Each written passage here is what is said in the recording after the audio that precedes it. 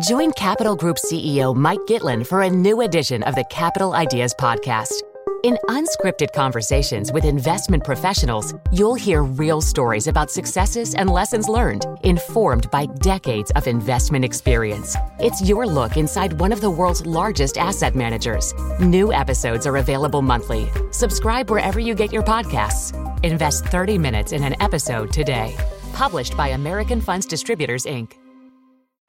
Startups, you don't need to settle for a cumbersome banking experience to protect your money. Mercury offers banking and credit cards with effortless experience, giving ambitious companies greater precision, control, and focus without compromising security. Open smarter checking and savings accounts, control spend, optimize cash flow, and close the books in record time. Visit Mercury.com to join more than 100,000 startups that trust Mercury with their finances and to help them perform at their highest level.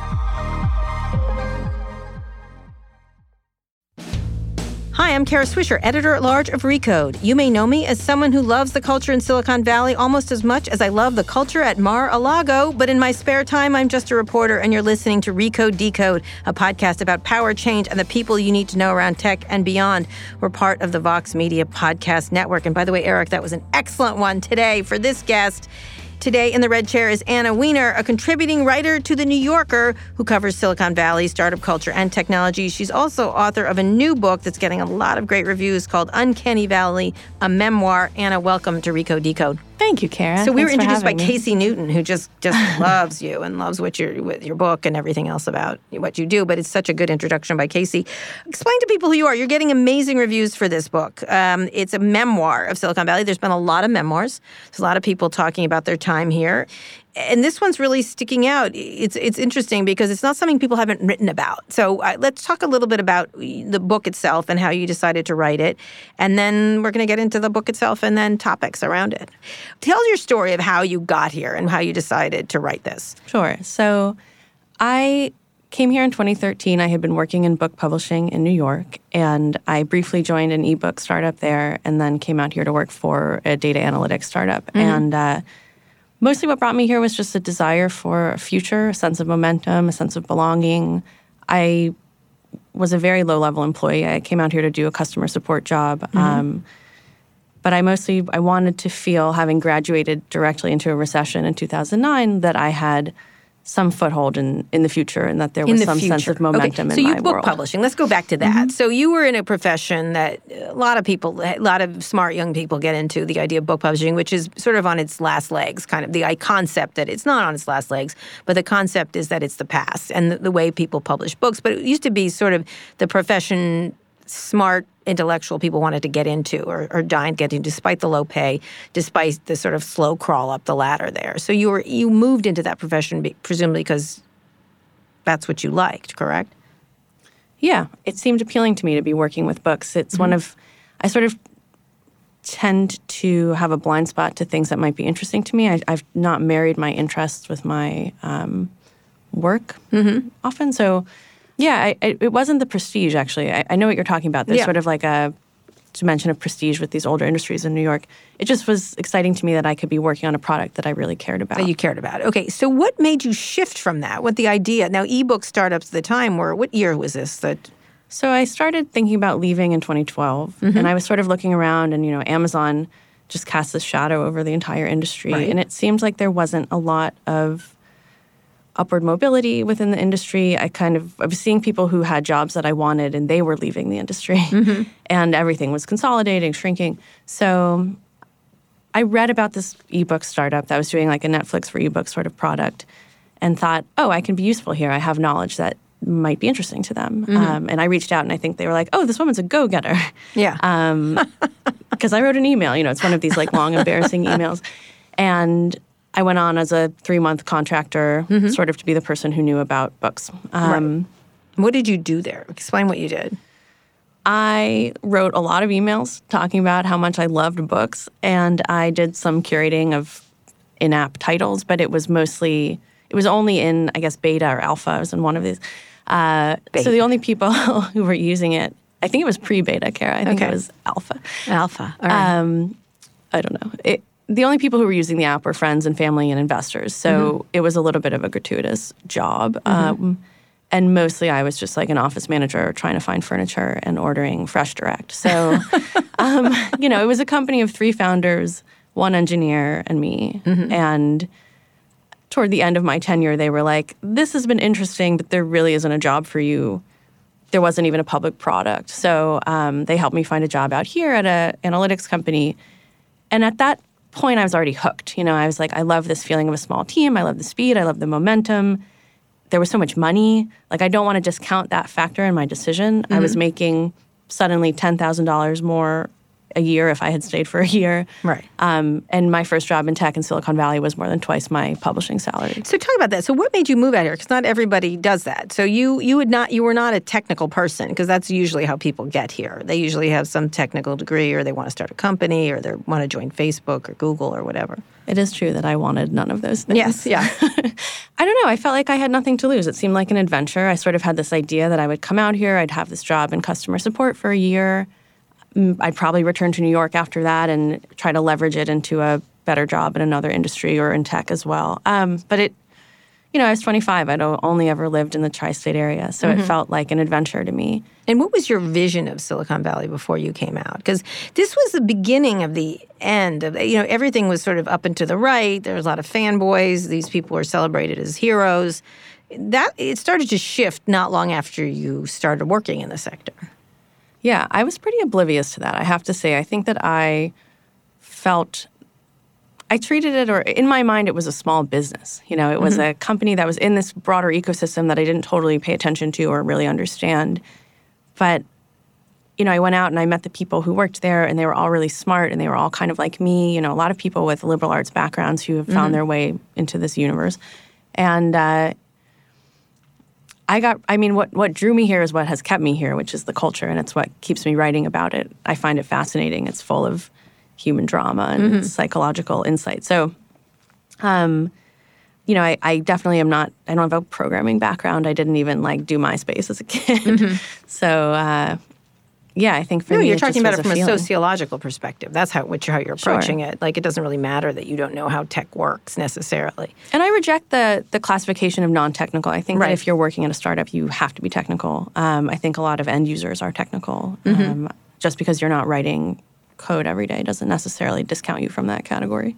All right, so talk about your impressions when you first got here. This book does a really good job of sort of, you're coming into, it's almost like stranger in a strange land. You get here, and what did you expect versus what happened? And talk a little bit about sort of your initial thoughts and how they gel, because you did try very hard to fit in. You sort of embraced the culture of tech, I guess. There is a certain San Francisco culture of tech that's different than other places. Yeah, and some of it is value-based and some of it is sort of aesthetic, right? I think that I really tried on, I guess I indulged in both. Yeah, so you did. Yeah, I moved out here. I didn't know a ton of people in San Francisco. I was 25. I was single. I didn't really know that if you're employee 20 at a startup that's doing really well and growing very quickly, that's going to be your whole life. I sort of had this vague idea that maybe I would do something creative on the side and this would be my day job. This was my whole life. Yeah. So for a little while, at least, until I sort of started to back off of it. But that I didn't anticipate. I was the 4th woman out of 20 at the company, actually a pretty good ratio, all things considered. Yeah, the things that I would criticize now are actually the things that were really intoxicating at the start. So talk about that. What intoxicated you? The sense of agency that everyone had, the sense that we owned it, this collective responsibility. And, if we saw someone wearing our company T-shirt in public, this was like an event, we would share that with each other. That was so exciting. I don't know. It's just really thrilling to do well. And I think for me, especially having come from an industry that, felt like we were surrounded by dinosaurs or that we were I don't know. Coming from an industry where it felt like everything was falling apart and everything was shrinking, to suddenly be making money, to have the company be making money, it felt like this huge social affirmation. I suddenly felt like I had utility and value in the world based on this very simple metric, which was money. Right. And so, I will criticize that now. But at the time, it felt amazing to feel valued and to feel like I had a place in the world. So talk about the sense of agency, because that's a really interesting word to use, the idea of agency, because it is one of the factors that moves people in tech. I often get like you're sort of bumming out our vibe essentially. But this idea of like moving forward at highest speed, damn the torpedoes kind of personality type that is here is like we can change anything, that concept, which is still around to this day. Mm-hmm. And we should be the ones to change it. Yes, exactly. Yeah, why you? But of course it's us. So talk a little bit about that idea. When you get here, it is very intoxicating, and it's also very inspiring in a lot of ways, even though a lot of what's behind it is pretty much bullshit many of the times.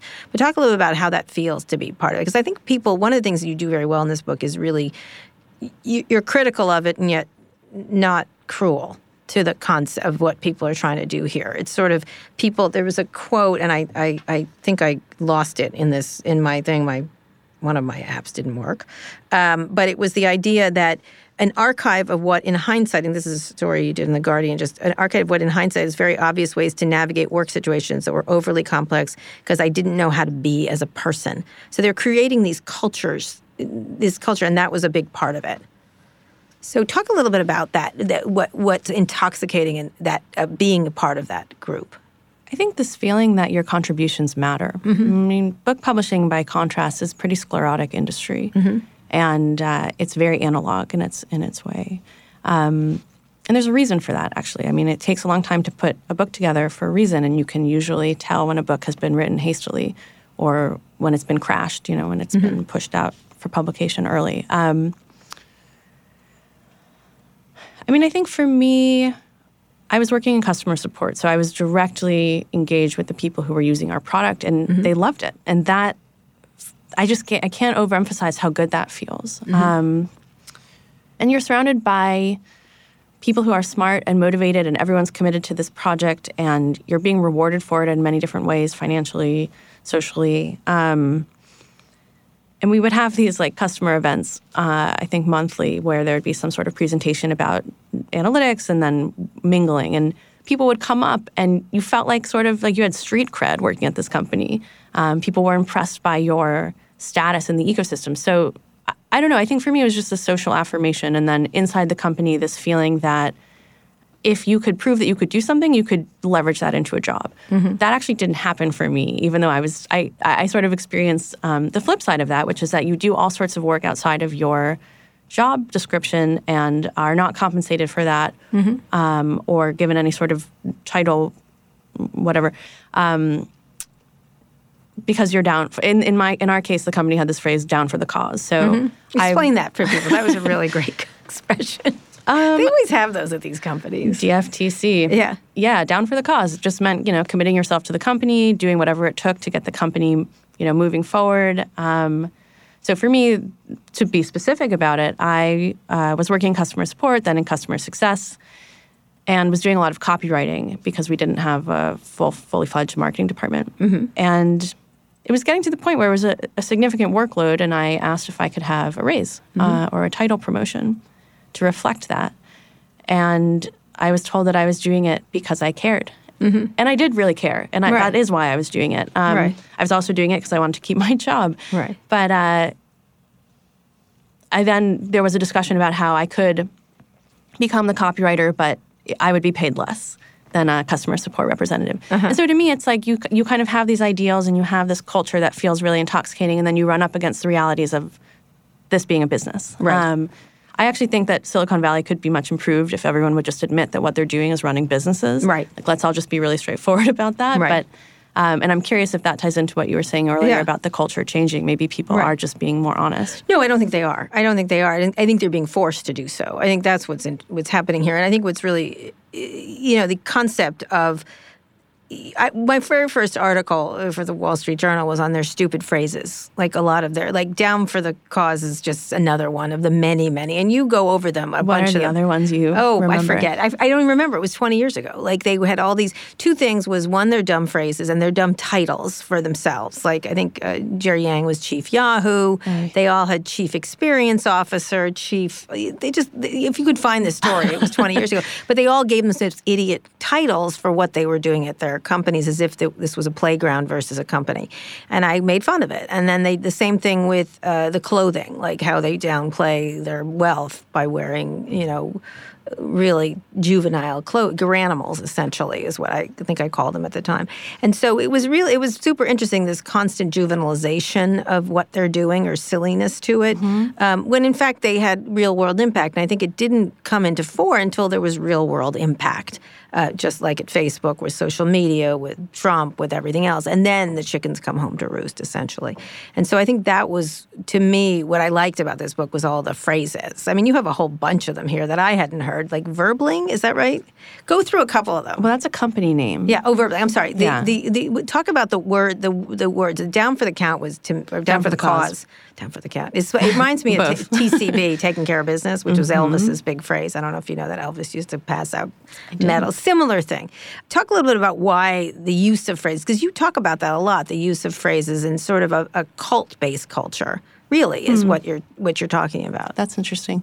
I mean, for me, I'm someone who pays attention to language, and so when I see it sort of contorted and warped in this way, I find it very amusing, but also very strange. And I think part of it is if you have a new vocabulary for something quite traditional, it's just marketing. It's repackaging it as novel or, innovative in some way. Right. So I think that's happening on the language level in the same way that it's happening on the business level, right? Like all of these DTC companies, startups, are really invested in storytelling and branding, and that's sort of what they're selling actually more than any particularly unique product. I was thinking about this on the walk over because I was thinking about soft skills and hard skills and just how good tech is at storytelling, even though it's so dismissive of soft skills. And I would say storytelling is a soft skill. Yeah. But I think that the language has something to do with that. That's just my hypothesis. It's untested, unproven. Well, it's language of creating their own narrative. I think that's what you're talking about, is how to create a narrative that isn't true. Even to the fact of how these companies were founded, they later apply narratives to things that did not have such a romantic beginning or stuff like that. Did you know Facebook was created in response to the Iraq War? Are you kidding me? Get out. Like, I think for me what's most insulting about that, it's like, Mark, we're paying attention to you. Right, exactly. Do you think we're not watching? Yes, yeah. It's brazen. It says, that actually said a lot. I don't know. That particular revisionist history or attempt at revisionist history said a lot to me about narrative, but also just about that company. I don't know. I'm curious. Well, I think what I like about your book is the constant. I think you point out what's constant lying to themselves. One of the things I always think about is, when I'm as a reporter, you're often like, what are the people lying to me about today? Like, what's the daily lie that I have to uncover and point out as a lie? And one of the things that I find more helpful is, what are they lying to themselves about? And so what happens in Silicon Valley is this. I remember getting here and having to go. I went to a company, I think it was Excite at the time, and the founders, they had slides between the floors, like children's slides, to get from one floor to the other. Like the sad zip line at Scribd. Yes, exactly. They had a zip line, you're right. And they had all those sticks, those stupid sticks that you write about. Sticks. Yeah, whatever. I wouldn't get on those. But I remember them saying, slide down the slide, everybody does. And I go, I don't. I'm an adult. I don't slide down slides. I didn't like them when I was 8. Oh my God, Kara. I just the thought of trying to make you have fun in an office makes me want to die. I just can't imagine ever trying to convince you into doing an adult scavenger hunt. No, exactly. Oh, I pity the person who tries. They've tried. One of the ones that was the Zen one. What was the Zen one? Zen whatever. They made everyone take off their shoes when you get there. So you can wear their little socks. Slippers. Yeah, their slippers and socks. And they're like, take off your shoes. And I'm like, I'm not taking off my shoes. Come on, that's sweet. That's nice. No, it's not sweet. I don't want to take off my fucking shoes. I'm an adult. I wear my shoes and I walk through places. And it was so funny. And they're like, put your shoes here. I'm like, I'm not leaving my shoes here in front with everyone to look at my shoes. I'm going to wear my shoes and walk through your place. And is there something that you have made of? Are the floors made of tiny little, small minks that I have to be able to walk on them? Anyway, it was very interesting. Anyway, we're talking to Anna Wiener. She's written a book called Uncanny Valley. When we get back, we're going to talk about why she's calling it Uncanny Valley and also do some readings from the book. Startups, you don't need to settle for a cumbersome banking experience to protect your money. Mercury offers banking and credit cards with effortless experience, giving ambitious companies greater precision, control, and focus without compromising security. Open smarter checking and savings accounts, control spend, optimize cash flow, and close the books in record time. Visit Mercury.com to join more than 100,000 startups that trust Mercury with their finances and to help them perform at their highest level. Support for this show comes from Fiverr, the world's largest marketplace for freelance services. In the fast-paced world of business, every decision counts. And when it comes to hiring, there's no room for guesswork. That's why Fiverr has developed solutions for businesses to make outsourcing projects simple, quick, and compliant. You can gain access to curated talent through Fiverr Pro's catalog of top freelancers, organized by skill and experience. Streamline your projects with a user-friendly dashboard where you can track progress and collaborate with your team. And for anyone needing the highest level of white glove service, Fiverr Pro's project partners can manage multiple freelancer engagements for you. Project partners will outline requirements, assemble a roster of freelancers, and manage a schedule to ensure your deliverables are completed on time. Ready to scale smarter? Visit pro.fiverr.com to sign up and use code VOX for 15% off any service. That's pro.fiverr, Fiverr.com, and use code VOX. We're here with Anna Wiener. She's the author of Uncanny Valley.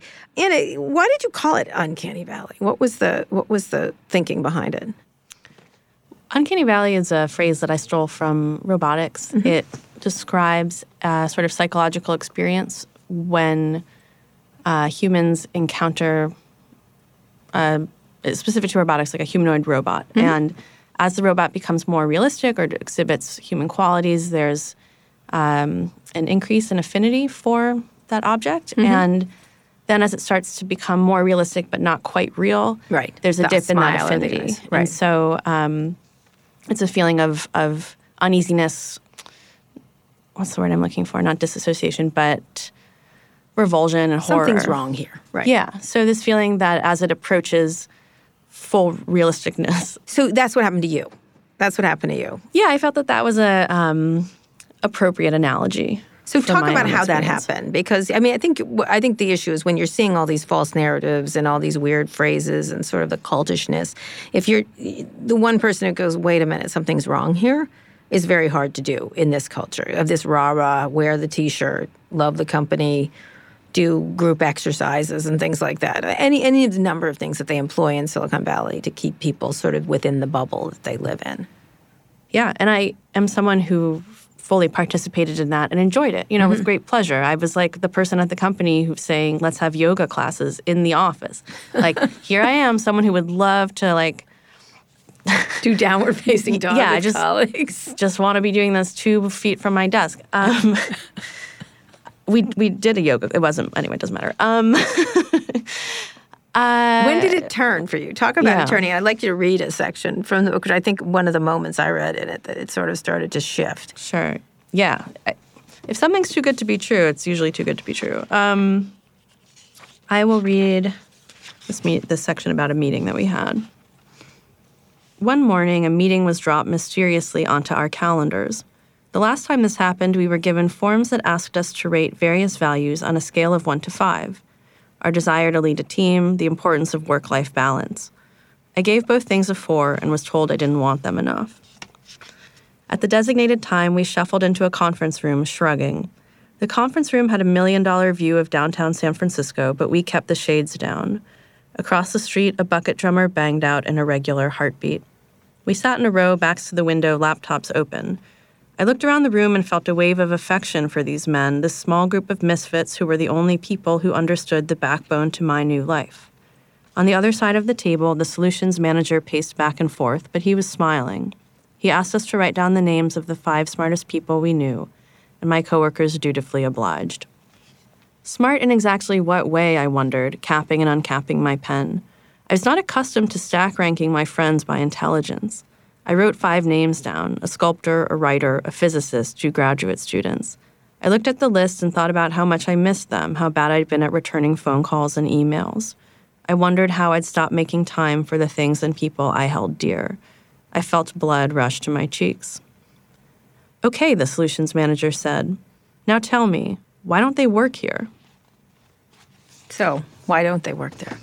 They don't want to work in tech. Yeah. They're smart people who have interests in the world, and they're not motivated by the same things that I was motivated by. They're more confident in their interests, or they are, don't need to get their value from a salary. So, I mean, I think for me that scene or that situation really spoke to the hubris and the arrogance of this industry. Yeah. And this idea that the sort of most morally superior, best contribution you can make to society is working at a startup, in this case, a data analytics startup. Like, I think that's one of the small things that started to happen that made me think about the end game. Mm-hmm. Like, what am I actually doing this for? And the individual returns were wonderful, right? I was making plenty of money, and it felt affirming, all the stuff we just talked about that made me sound like an ad for the industry.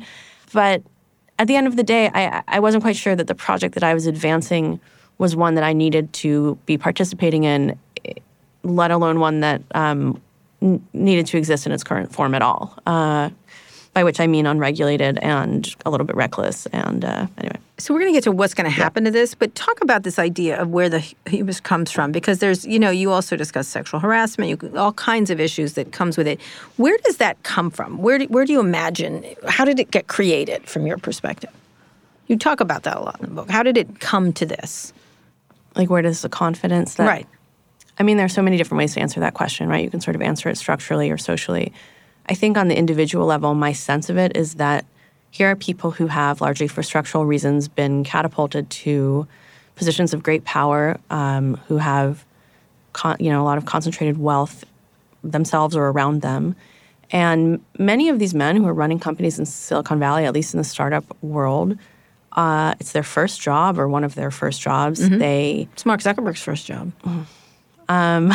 Think about it. Oh, I know. I think about it all the time. I mean, I've worked for people like this, right. And they have no work experience. They're learning how to be an executive with very little work or world experience, honestly, at the same time that they're coming of age. And because of the culture here, and I would actually love, while I have you, to get your perspective on VC culture, which is one of the more interesting parts of this world to me. Largely, why are they always on the internet talking, giving advice to people who aren't asking for it? But I think that these people are surrounded by other men, largely men, who are talking them up, telling them they're brilliant, telling them that if they're making mistakes, it's not their fault, telling them that critics are just haters. I think that it's what people often talk about or tout the optimism and community of Silicon Valley, and everyone's so supportive, but I think that can be insulating, and that can lead to this feeling of both entitlement and defensive-ness. I mean, I think that you have this underdog narrative that people are so unwilling to relinquish, and it's right now I think it's sort of crystallizing into a sense of victimhood that I think is so bizarre. It's a completely divorced from any understanding of power. Right, 100%. It's interesting. I think it has to... I think you're nailing it on the head in terms of an enablement culture. It's a really interesting... What's fascinating to me is the juvenilization of men, the total juvenilization of men. And I think when I first got here and saw all the toys, Google had bouncy balls or jump houses and things that children play with, right? The foods were all childlike, whether it was Fruit Loops or peanut butter bars or chicken fingers or whatever. It was all the food was not adult food. It sounds crazy, but it really was an adult food. And I'll never forget, I went to a party for a very well-known person, and everything in it was childlike. And when you walked into the party, they had footy pajamas or diapers you could wear. It was a Kara, this is a party you should not have been invited to. I know that. Was it a sex party? No, it was not a sex party. I mean, I would have enjoyed that more, I'm guessing. But so it was a baby shower, and they were you put on the footy pajamas or you put on the diapers with also big glasses. And they had the things you put in your mouth, pacifiers, right? But candy pacifiers. Kara, was this a rave? No. It was a horrifying. Baby shower. I went to so many parties like this. Oh. And and then you walked in, there was a bouncy house. There was food that was all pudding and baby food, baby kind of food, eaten in baby kind of ways. And there was rollerblading and I wouldn't put on the suit. I wouldn't put on any outfits. And you wouldn't take off your shoes, I wouldn't take off my shoes. And the person goes, you have to wear footy pajamas or the diaper. And I said, I'm not wearing either, neither of them. And they're like, you're no fun. I go, yeah, I'm no fun. That's with me. That's Kara Swisher, no fun Swisher. And literally, I was the only person who didn't do it. And it was except for one person, now governor of California, Gavin Newsom. And he was wearing his suit and wearing his shoes, and I was wearing my clothes, and everybody else was dressed as children around us. And he goes, how did you get out of it? And I said, dignity, just plain old dignity. I said, how did you get out of it? He goes, I knew you'd be here, and you'd totally write about it if I was wearing a diaper or footy pajamas or something. Insane anecdote. It was crazy, but that was one of dozens of parties like that. And I remember thinking at the time, there's something deeply wrong with a culture that has to juvenilize themselves. And I thought there's a couple of things happening here. One is they had shitty high school experiences where they never got to have fun because they were either geeks or something, and that's sort of the old Revenge of the Nerds kind of scenario, which I thought was kind of not probably kind of condescending. Condescending. It wasn't. I don't think that was what was happening. Or that this culture of enormous amounts of, like, creating college campuses or some sort of, like, Peter Pan-like Island of Lost Boys kind of thing. That's really what it was more like. Mm-hmm. And again, you know how that ended up. They all ended up as donkey slaves, essentially. And so it was just, I remember thinking, like, something is wrong here. And, like, jump on the jumpy, Kara, do this. And I was like, no. I am not. I mean, these are businesses. You're just creating products that you were selling, and it was really the pull towards it was really quite fascinating. And I don't know why, but I do think it has to do with the enablement and telling people that they're very smart when they're not, like overindulged children. And VCs, I think, are the worst of them because here you have, say, and then I'll stop my rant. At Uber, for example, you have all the VCs that were like pushing Travis up and saying what a genius he was and telling him he was a genius and giving him tons of money, which is also a way of loving someone, right? And whoa, can we unpack that? Well, you know what I mean. Give them money. Like, you're so smart. Here's a pile of money. You're so smart. Here's more money. It's what you do to spoil children, essentially. It's not an unselfish thing to do in their case. No, not at all, because it's all about what they're going to make on the other end.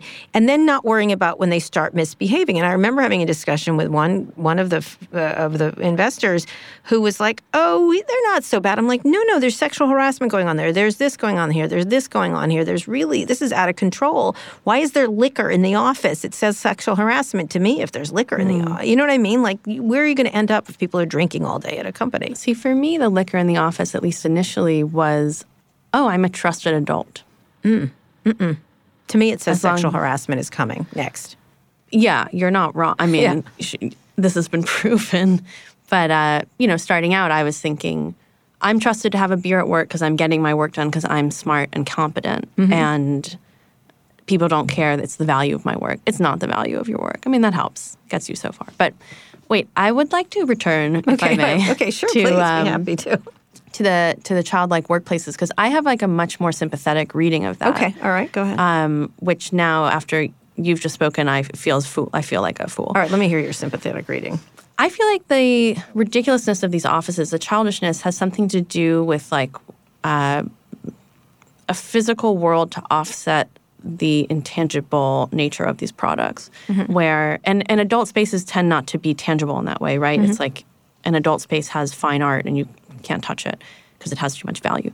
And so the kids stuff is to have a sense of add a physical dimension to this work. As I'm saying this, it feels wrong. I think you're probably right that it's more about flattery and about this, like, irreverence. But I guess I just have this, like, probably unfounded compassion for people who are building stuff and committing their lives to things that just don't physically exist and have a lot of power and have a lot of social influence. But,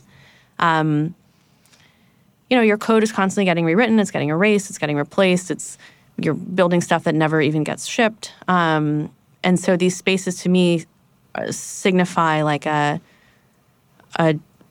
desire for groundedness of some sort. Why grounded in that way? You can have a comfortable place. You can have, like, a Pottery Barn kind of atmosphere. You can have whatever. You can have a comfortable adult space that is not, shabby chic. I don't know. And you'll notice that the startups now that are sort of considered more adult, they have, like, the West Elm-esque furniture. Yes, the West and, like, they all have libraries. Yeah. The company library where employees bring their books. Yeah. Or terrariums, like at Amazon, for example, which is an adult culture, if you think about it. That's if you go there, he never indulged in any of that. He was more like tough dad, with like, you're gonna work on a door. That's what I'm gonna just buy doors because I'm cheap, and that's what we're gonna do, and you're gonna be better for it, kind of thing. Which is a different kind of dad, right? Yeah. It's the mean dad. It's the mean withholding dad, which is, I think, their culture there.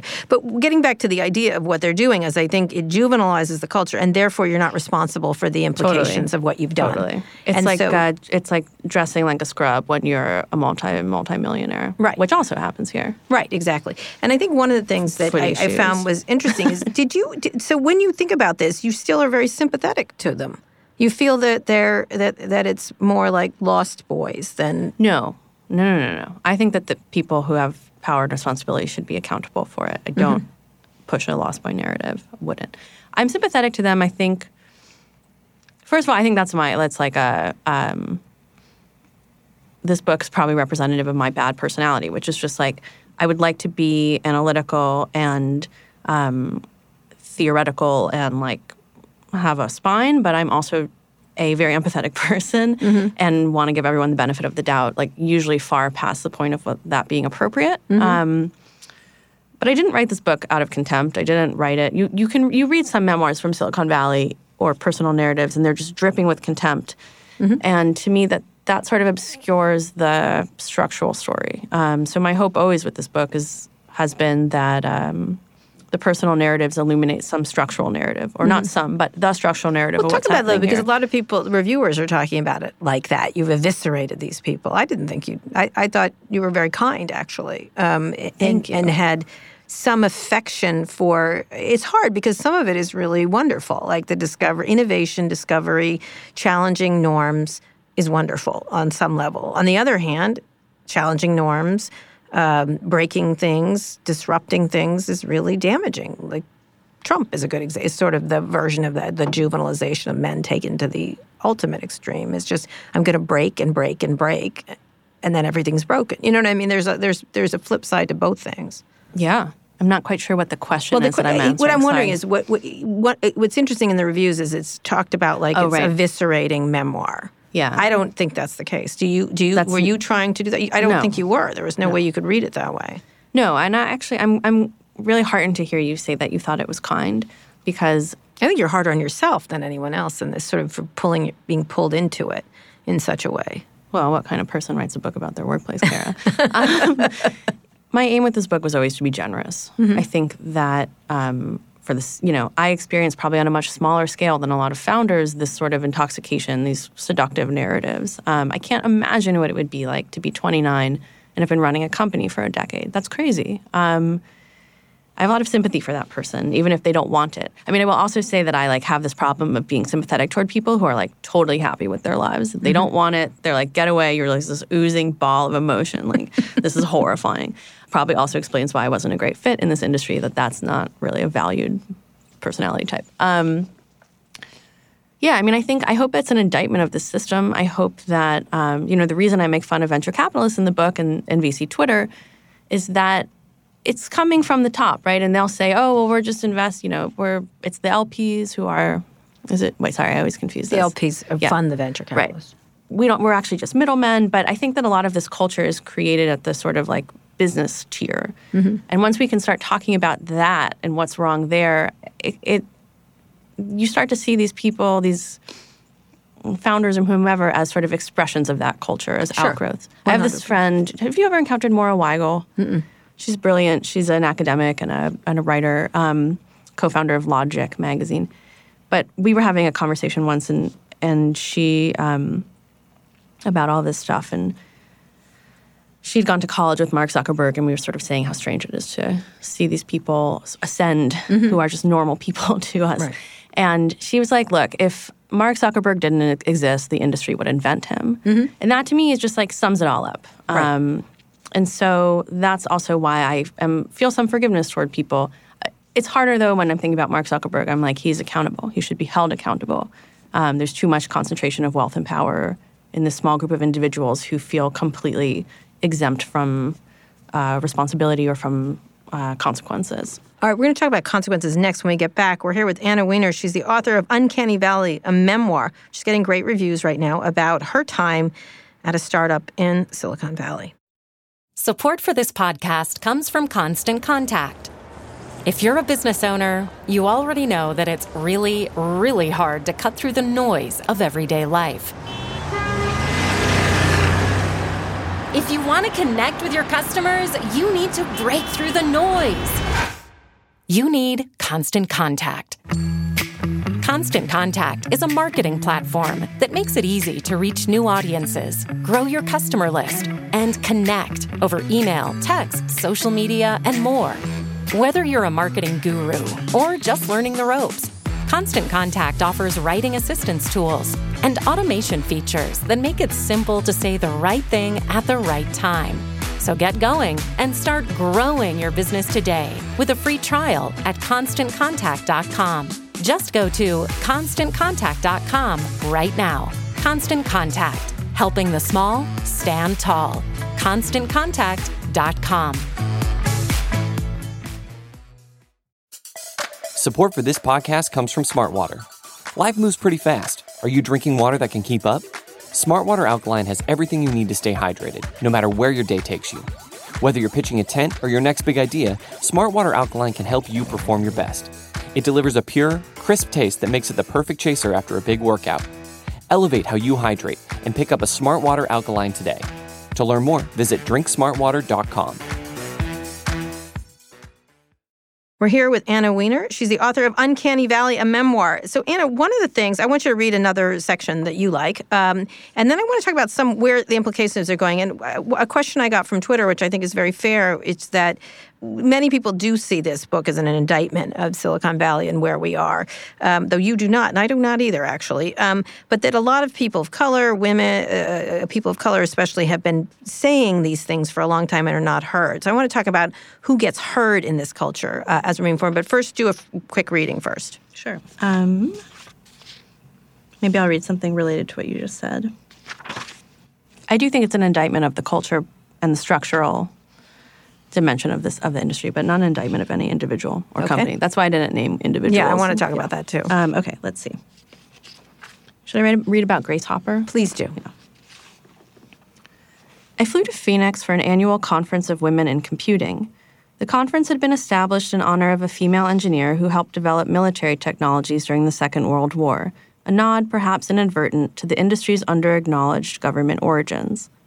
On the plane, I joked with my seatmate about whether the National Security Agency would have a recruitment booth, a bad joke that only got worse when I learned that the NSA was one of the conference's major patrons.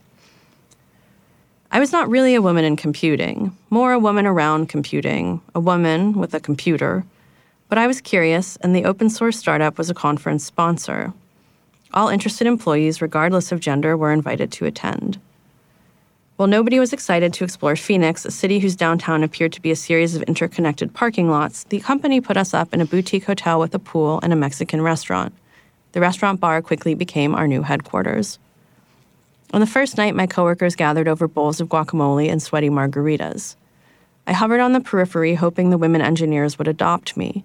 I found them intimidating, smart, passionate about their work, and unafraid to call bullshit, at least in the privacy of their own cohort. I had no conception of what it would be like as a woman in tech whose skill set was respected. I was disappointed to learn that it wasn't too dissimilar from being a woman whose skill set wasn't. For the most part, the other women seemed glad that some of the company's problems had been exposed. Too many people puking in the elevator, metaphorically and not. Too many unexamined disparities. The obsession with meritocracy had always been suspect at a prominent international company that was overwhelmingly white, male, and American, and had fewer than 15 women in engineering. For years, my coworkers explained, the absence of an official org chart had given rise to a secondary, shadow org chart, determined by social relationships and proximity to the founders. Employees who were technically rank and file had executive-level power and leverage. Those with the ear of the CEO could influence hiring decisions, internal policies, and the reputational standing of their colleagues. Flat structure except for pay and responsibilities, said an internal tools developer, rolling her eyes. It's probably easier to be a furry at this company than a woman. I love that. It's true, though. Absolutely. Where's the lie, Kara? Yeah, where's the lie? That is absolutely. I'm always looking for the money, who gets paid and who did it. Years ago, I did a story called The Men and No Women of Facebook, and I just put pictures up. I said, here, look here. I think I remember that. It was just pictures. And then I did the same thing, the men and no women of boards of internet companies, because that's somewhere where you can find a lot of diversity, where you can easily pick for that. Kara, they just haven't earned it. They just haven't earned it. They don't have the merit. Standards. They know standards. I always get, we have standards. I'm like, well, where did you pick the 10 idiots who are running the company now? Like, because you're running it into the ground. And so one of the things I always say is it's a mirror-tocracy, not a meritocracy. And so that's one of their lines, the meritocracy thing, which is complete bullshit when it comes to pay, equity, and everything else. So talk about that issue. One of the questions on Twitter was this idea that people of color, for example, have been saying this for a long time, and that people like you or Susan Fowler at Uber, when they write memos, then suddenly people pay attention to this issue. And again, you're getting a lot of attention for this. Talk about I think that. That's right. The idea of who gets voice and who when people say things, whether they're heard or not. Yeah, it's a great question. I do want to be clear that I feel that my project's pretty different from Susan Fowler. Susan Fowler is a whistleblower. Her book's called Whistleblower.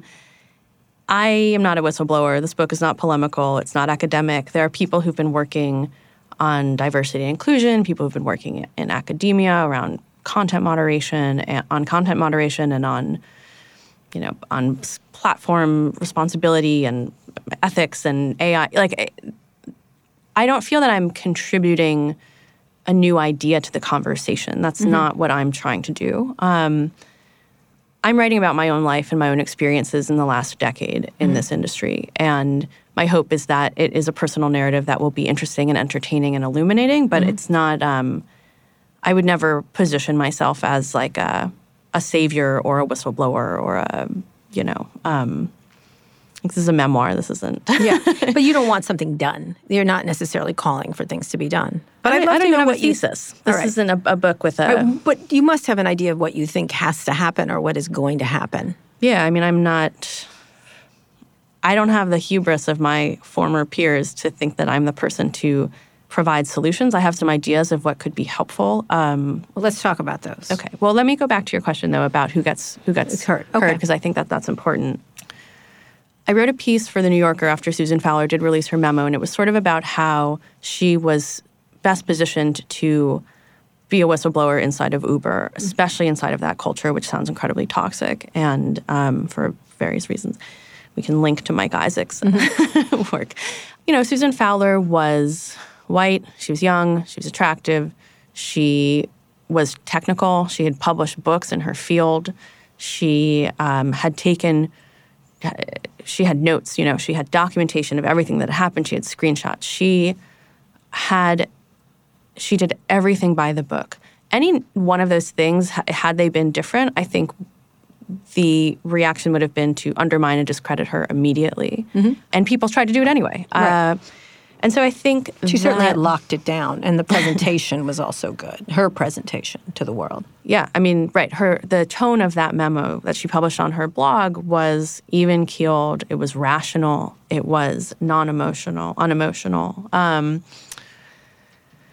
So yeah, all of which is to say, I mean, I think it's a problem. I think who gets hurt in society is a problem. It's not that one that I can solve as like a white, privileged Jewish woman.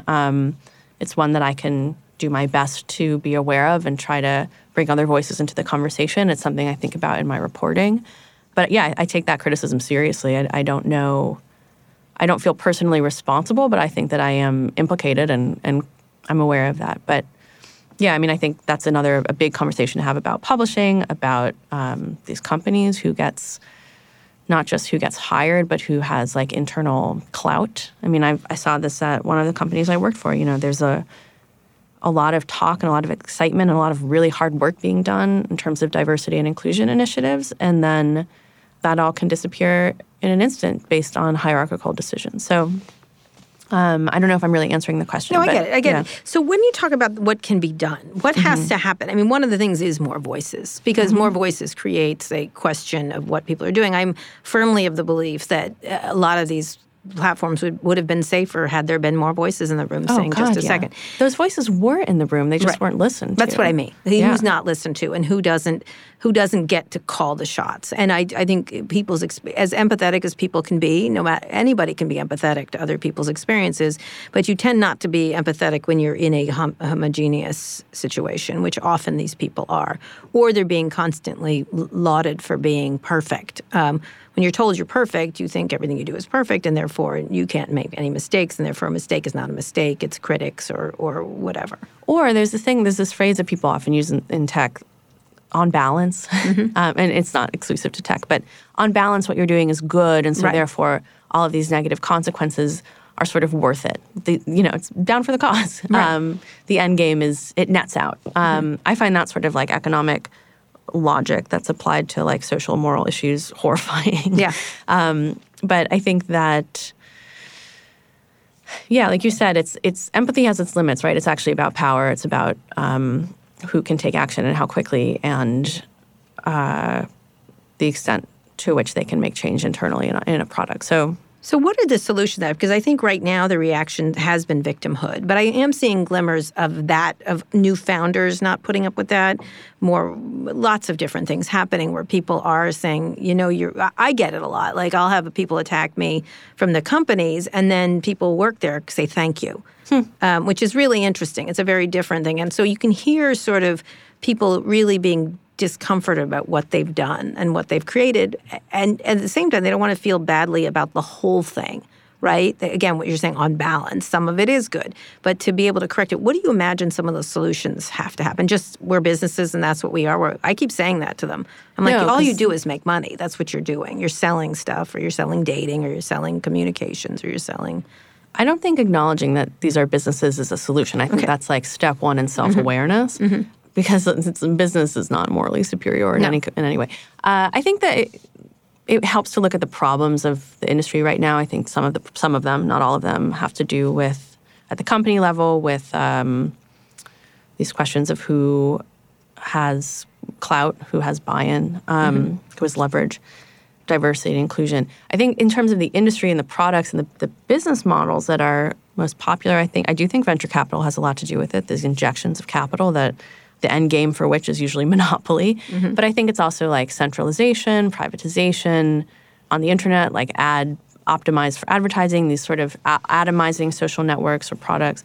And so if then you look at the flip of that, like what does it look like to have decentralized platforms, or to have collective ownership, or to have more transparency about data collection? I'm very excited about the prospect of regulation. I know that a lot of what has been proposed isn't quite right, but I'm curious if you would agree with this. My instinct is that companies like in financial tech, companies that are already operating inside of regulated industries tend to have healthier workplace cultures because they're beholden to something. Right.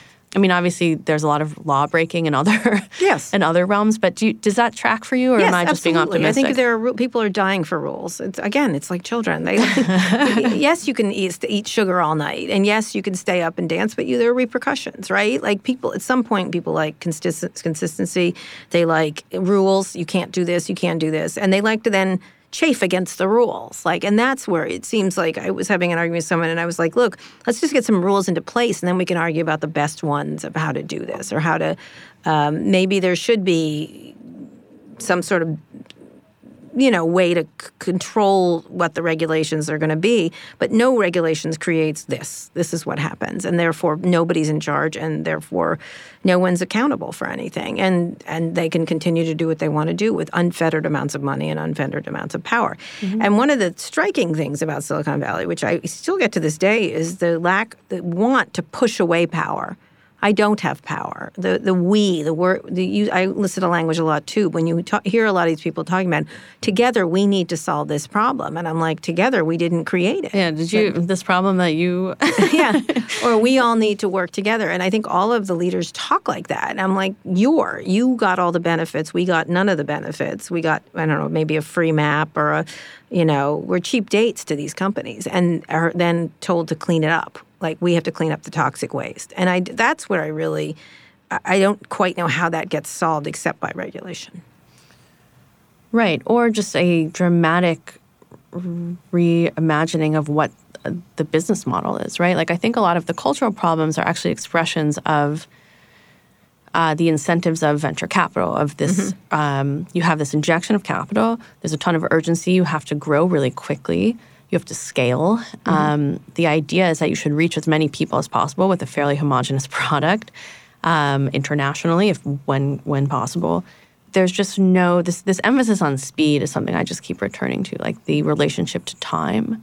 And I don't know how you can encourage people to act responsibly when you have that dimension. Like I just was talking to someone about recently about Uber and how their self-driving car hit a jaywalker and she died. And that was because the car they hadn't written in as a rule or whatever parameter or potential situation that jaywalking could happen. And so she was mistaken for a piece of cardboard, I think it was. And that's an acceptable mistake to make if you are working on a product that's like a game or you have a bug in your code, you didn't consider all of the possible use cases for your productivity software, whatever.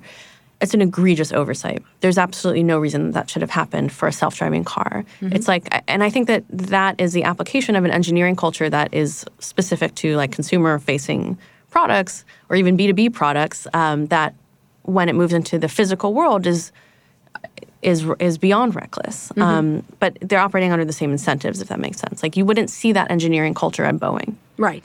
No, not at all. Although, look at what's happening. Yeah, sorry. Yes. Horrible analogy. Sorry. Yes, you would say that. Yes, but they've been infected by the idea of speed and getting things done rather quickly. Well, everyone has an innovation lab now. Right, exactly. Like a 3D printer. Yeah. So when you're going forward, let's finish up talking about where you wanted.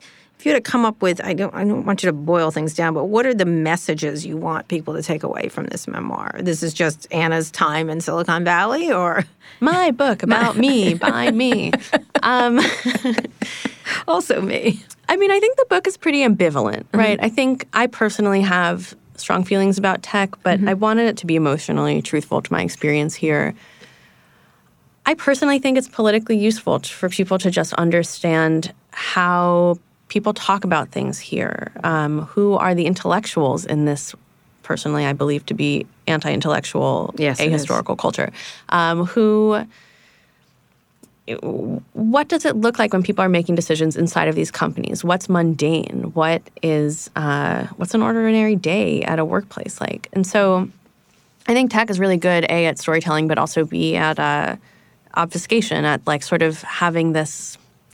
It's a sort of mystified culture. Not mystified, that's the wrong word. It has a lot of mystique. And I think if I can help demystify some of that and explain what it has been like in this particular time and place, I think that that's useful, and that's my hope. 100%. And of the many truths that you're telling here, what do you think? To me, I think what I come away from this book is, which I think you nail completely, which I talk about a lot, is the carelessness, is the lack of care. And I don't know how else to put it. It's not sloppiness. It's not... it's just lack of care. And I don't understand, again, it's juvenile. It's lack of it's not leaving things, except it's not like my kid leaving his room a mess. It's creating real damage. And not caring, because I don't think that's really it. It's the lack of care in it happening. The lack of ability to understand consequences. And I think that's one of the good parts that I got out of this book. Yeah, thank you. I think that... what's exciting to people who are building things is not the consequences. It's the building of the thing. And when you talk to people about programming who love programming, they're telling you about the system. They're telling you about the puzzle solving and problem solving. And it's... I guess I'm sympathetic to that to a certain extent, but it's also as if it's fully divorced from any real-world applications or consequences. And I don't know. I had a conversation with someone at a party once where I was their CEO of a platform, and I was like, are you worried at all about disinformation, or what do you do? Because I was working in content moderation policy at the time, and I was like, how are you dealing with this? Are you getting a lot of white supremacist content as well? And he was like, oh, I don't really know. I'm actually really interested in the machine learning applications of our user generated content. And I was like, right, of course you are. This is these other problems are for like the user experience team to take care of. Mm-hmm. And I guess in a situation like that, it makes perfect sense to me. It's like, right, you shouldn't have to care about that, but you also shouldn't have this much power over like a pretty widely used user-generated content platform. So I don't know. This is happening again to me, Kara. This is what I mean about my terrible personality. Why am I making excuses for these people? I'm constantly running up against it. I don't know. I think it's because this is just who I am. It's like they haven't earned it. They don't deserve it. And I'm like going to bat for people who couldn't give less of a shit about me and also like don't need it. They don't need my protection. But spiraling out here, Kara. Don't worry. Gotta call my therapist. I'm here to slap them fucking silly because I think they're awful. A lot of them are awful. Yeah, that's also true. True. Right. Awful and careless people. You know. Do you know that? I always use the Great Gatsby quote. Remember Daisy and what's her husband's name? Or careless people. The famous Fitzgerald quote about at the end of Great Gatsby. They moved on. They did damage and moved on to their protected lives. All I remember at the end of The Great Gatsby is "So we beat on, boats borne against the current." It is one of the quotes. Yes. I haven't read that for approximately 14, 20 years. So when you think about where it's going next, I'd like you to finish up talking about that. Where do you imagine what are you covering now? What do you think is important? I mean, I think that what has kept me writing about Silicon Valley and what has kept me living in San Francisco is a lot of the same stuff that brought me here in the first place. I'm most interested in writing about employee culture, workplace culture, what people do when they live here. What do they do for fun? Mm-hmm. What does that tell us about this business? I'm trying to think of a specific example I can share. So what do you? Most of my my writing is cultural comment or commentary or reporting on the sort of broader implications of a particular company, say. Mm-hmm. So it's not like hard-hitting investigative journalism. Mm-hmm. And I take great pleasure in that, I think, because it speaks to a more ordinary experience in this place rather than like a story about what's happening in a board meeting. Right. Though if anyone has tips, I would welcome them.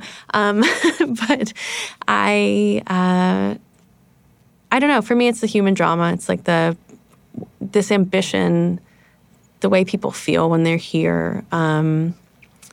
I find all of that really, really interesting. Those are the stories that I want to be telling. And you haven't also left San Francisco.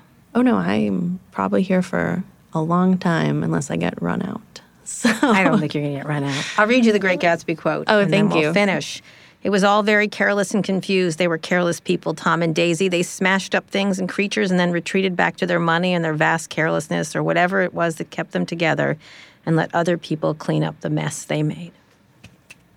I think we're going to get them to clean it up themselves. That's my goal and stuff like that. But I really appreciate this book. It's a wonderful book by Anna Wiener. She's a writer for The New Yorker, which you write about lots of different things for them. And she's also the author of a book that you really should read called Uncanny Valley, a memoir. It's beautifully written. And I really appreciate you being here. And I don't mind that you're nice to them. You're less nice than you think, actually, too, at the same time, even though you're empathetic. Hard to find a balance. You're killing them with kindness is how I would put it.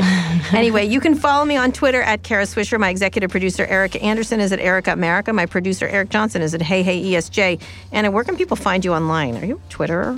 I am on Twitter. I'm at Anna Wiener. It's Wiener. And I also welcome email. Love to get an email. Absolutely. Anyway, if you like this episode, we'd really appreciate it if you shared it with a friend. And make sure to check out our other podcasts, Pivot, Reset, Recode Media, and Land of the Giants. Just search for them in your podcasting app of choice or tap the link in the show notes. Thanks also to our editor, Joel Rabe. Thanks for listening to this episode of Recode Decode. I'll be back here on Friday. Tune in then.